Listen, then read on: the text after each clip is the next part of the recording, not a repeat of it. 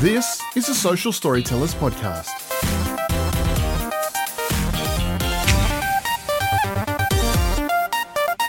This is Social Storytellers How to Podcast. Hi, I'm Leah from Social Storytellers, and we're going to take a look at some reasons why you should be podcasting. How you start podcasting, what you should podcast about, who you should aim your podcast at, what sort of equipment should you have, how long should it be? Firstly, I think we should have a look at why you should podcast. There's a good chance you've been thinking of doing your own podcast for a while now. It's been in the back of your head, floating around with other daydreams. What if you made up your mind and decided to just start? How do you start? How do you podcast? Will it be like an audio drama, a true crime-focused podcast? Perhaps you'll be interviewing different people. You might want a co-host.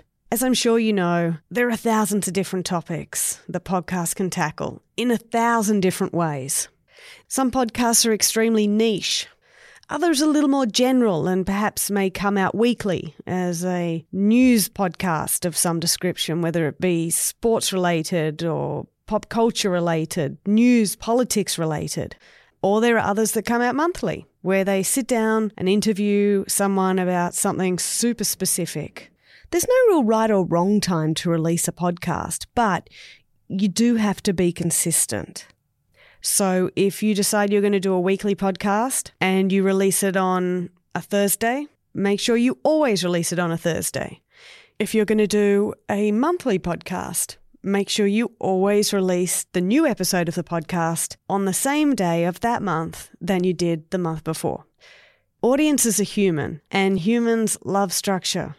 We like to know that we're going to get the same thing at the same time, and we come to expect it. Think about your favourite podcasts. Do you know when they come out? I bet you do. You want to make sure that you're seen as super reliable to your audience, that your product is going to be consistent, interesting, and on topics that they're into, or they think they'll be into once they finish hearing your extremely informative podcast. There are some podcasts out there that are really niche. Some say the more niche you go, the better your podcast will do. Chances are if you're very interested in something, there are others out there who are just as into it. If you think there's a lack of podcasts about balloons, but you're not really into balloons, but you see that there's a hole in the market, don't bother doing that podcast. If you're not interested in it, you'll either give up or you won't be as informed as your audience is, because they're coming to you because they love balloons. They know all about balloons. They want to listen to another enthusiast talking about balloons. Find something that you're really interested in and make your podcast about that. One thing we like to tell potential podcasters here at Social Storytellers is that you are, for your audience, one of their mates. Say there's 2 regular hosts in a weekly podcast and you're chatting amongst each other. Be aware that that chat is not actually for the both of you. That chat is for the third person in the room, the third friend in the room, the audience, the listener. You want to make them feel like they're part of the conversation with the group of their mates. They're just not contributing out loud. Because podcasting is really intimate. Think about how most people will listen to it, how most people will consume it. They'll put the earbuds or the headphones on or in their ears, and they'll listen to you. For them, there's nobody else around. There is no other audience member. Make sure you speak to just them. It's like radio. You don't say, hello, everybody out there listening. You say, hello to you. How are you today? It's a one-on-one thing. And because podcast listeners are really loyal, because they're listening to something they're really interested in, you got to make sure that you treat them like they're your friend. Whilst it's important to be like that, those chatty podcasts can be really popular. It's also important to be aware that when you're rambling and you're getting a little too in-jokey, you're losing that third member, i.e. the listener. Listeners like a tangent, but they also like you to come back to what you're originally talking about. You've got to be structured. Like I said, it's not a normal conversation. It's a program that can be disguised as a conversation. There's a fine art of making it sound really loose, but still having structure. But if you can get that right, you can have a really good sounding product. Depending on what your podcast is about, or like I said, it might just be you or co-host, or you're interviewing someone, you may not need to write a full-on script. In fact, I'd say don't write a full script, because most people when reading sound like they're reading.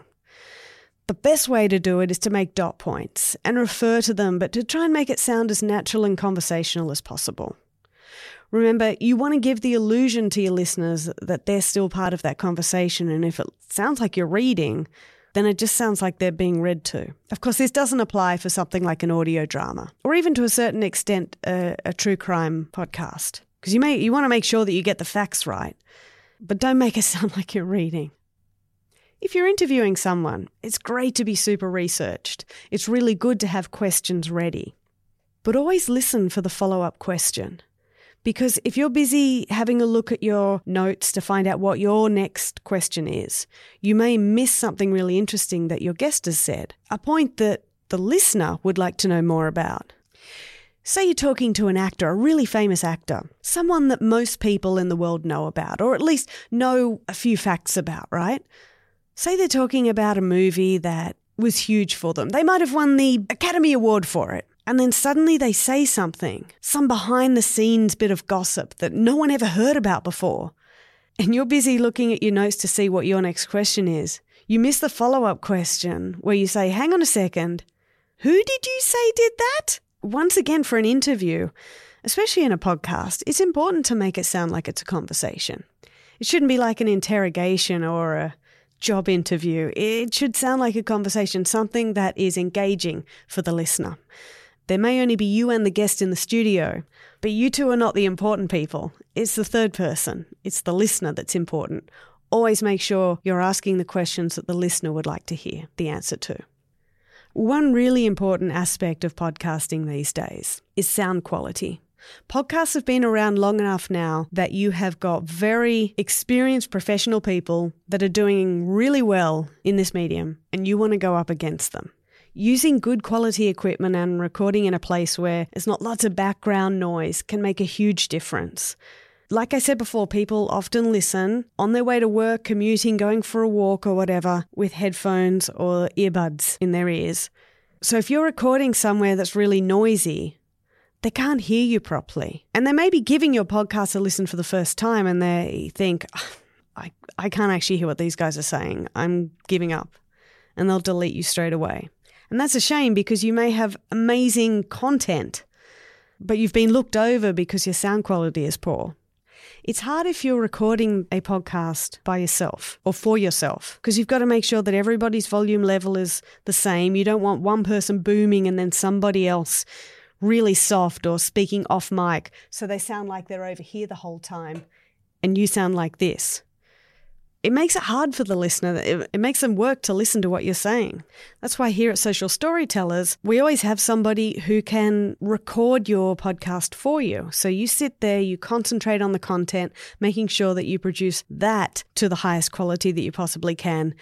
And we will record it and make sure that the volume's sounding good. We've got really nice mics that make you sound good so that you have the best sounding podcast that you can have. We can also edit them for you. We have a lot of experience in audio editing and radio, producing, announcing. We can help you. We can help you make it sound as wonderful as it possibly can. So if you're still thinking, why should I podcast? The answer is because it's really fun. It's wonderful to be able to make something that you know not only you're interested in, but other people will be interested in.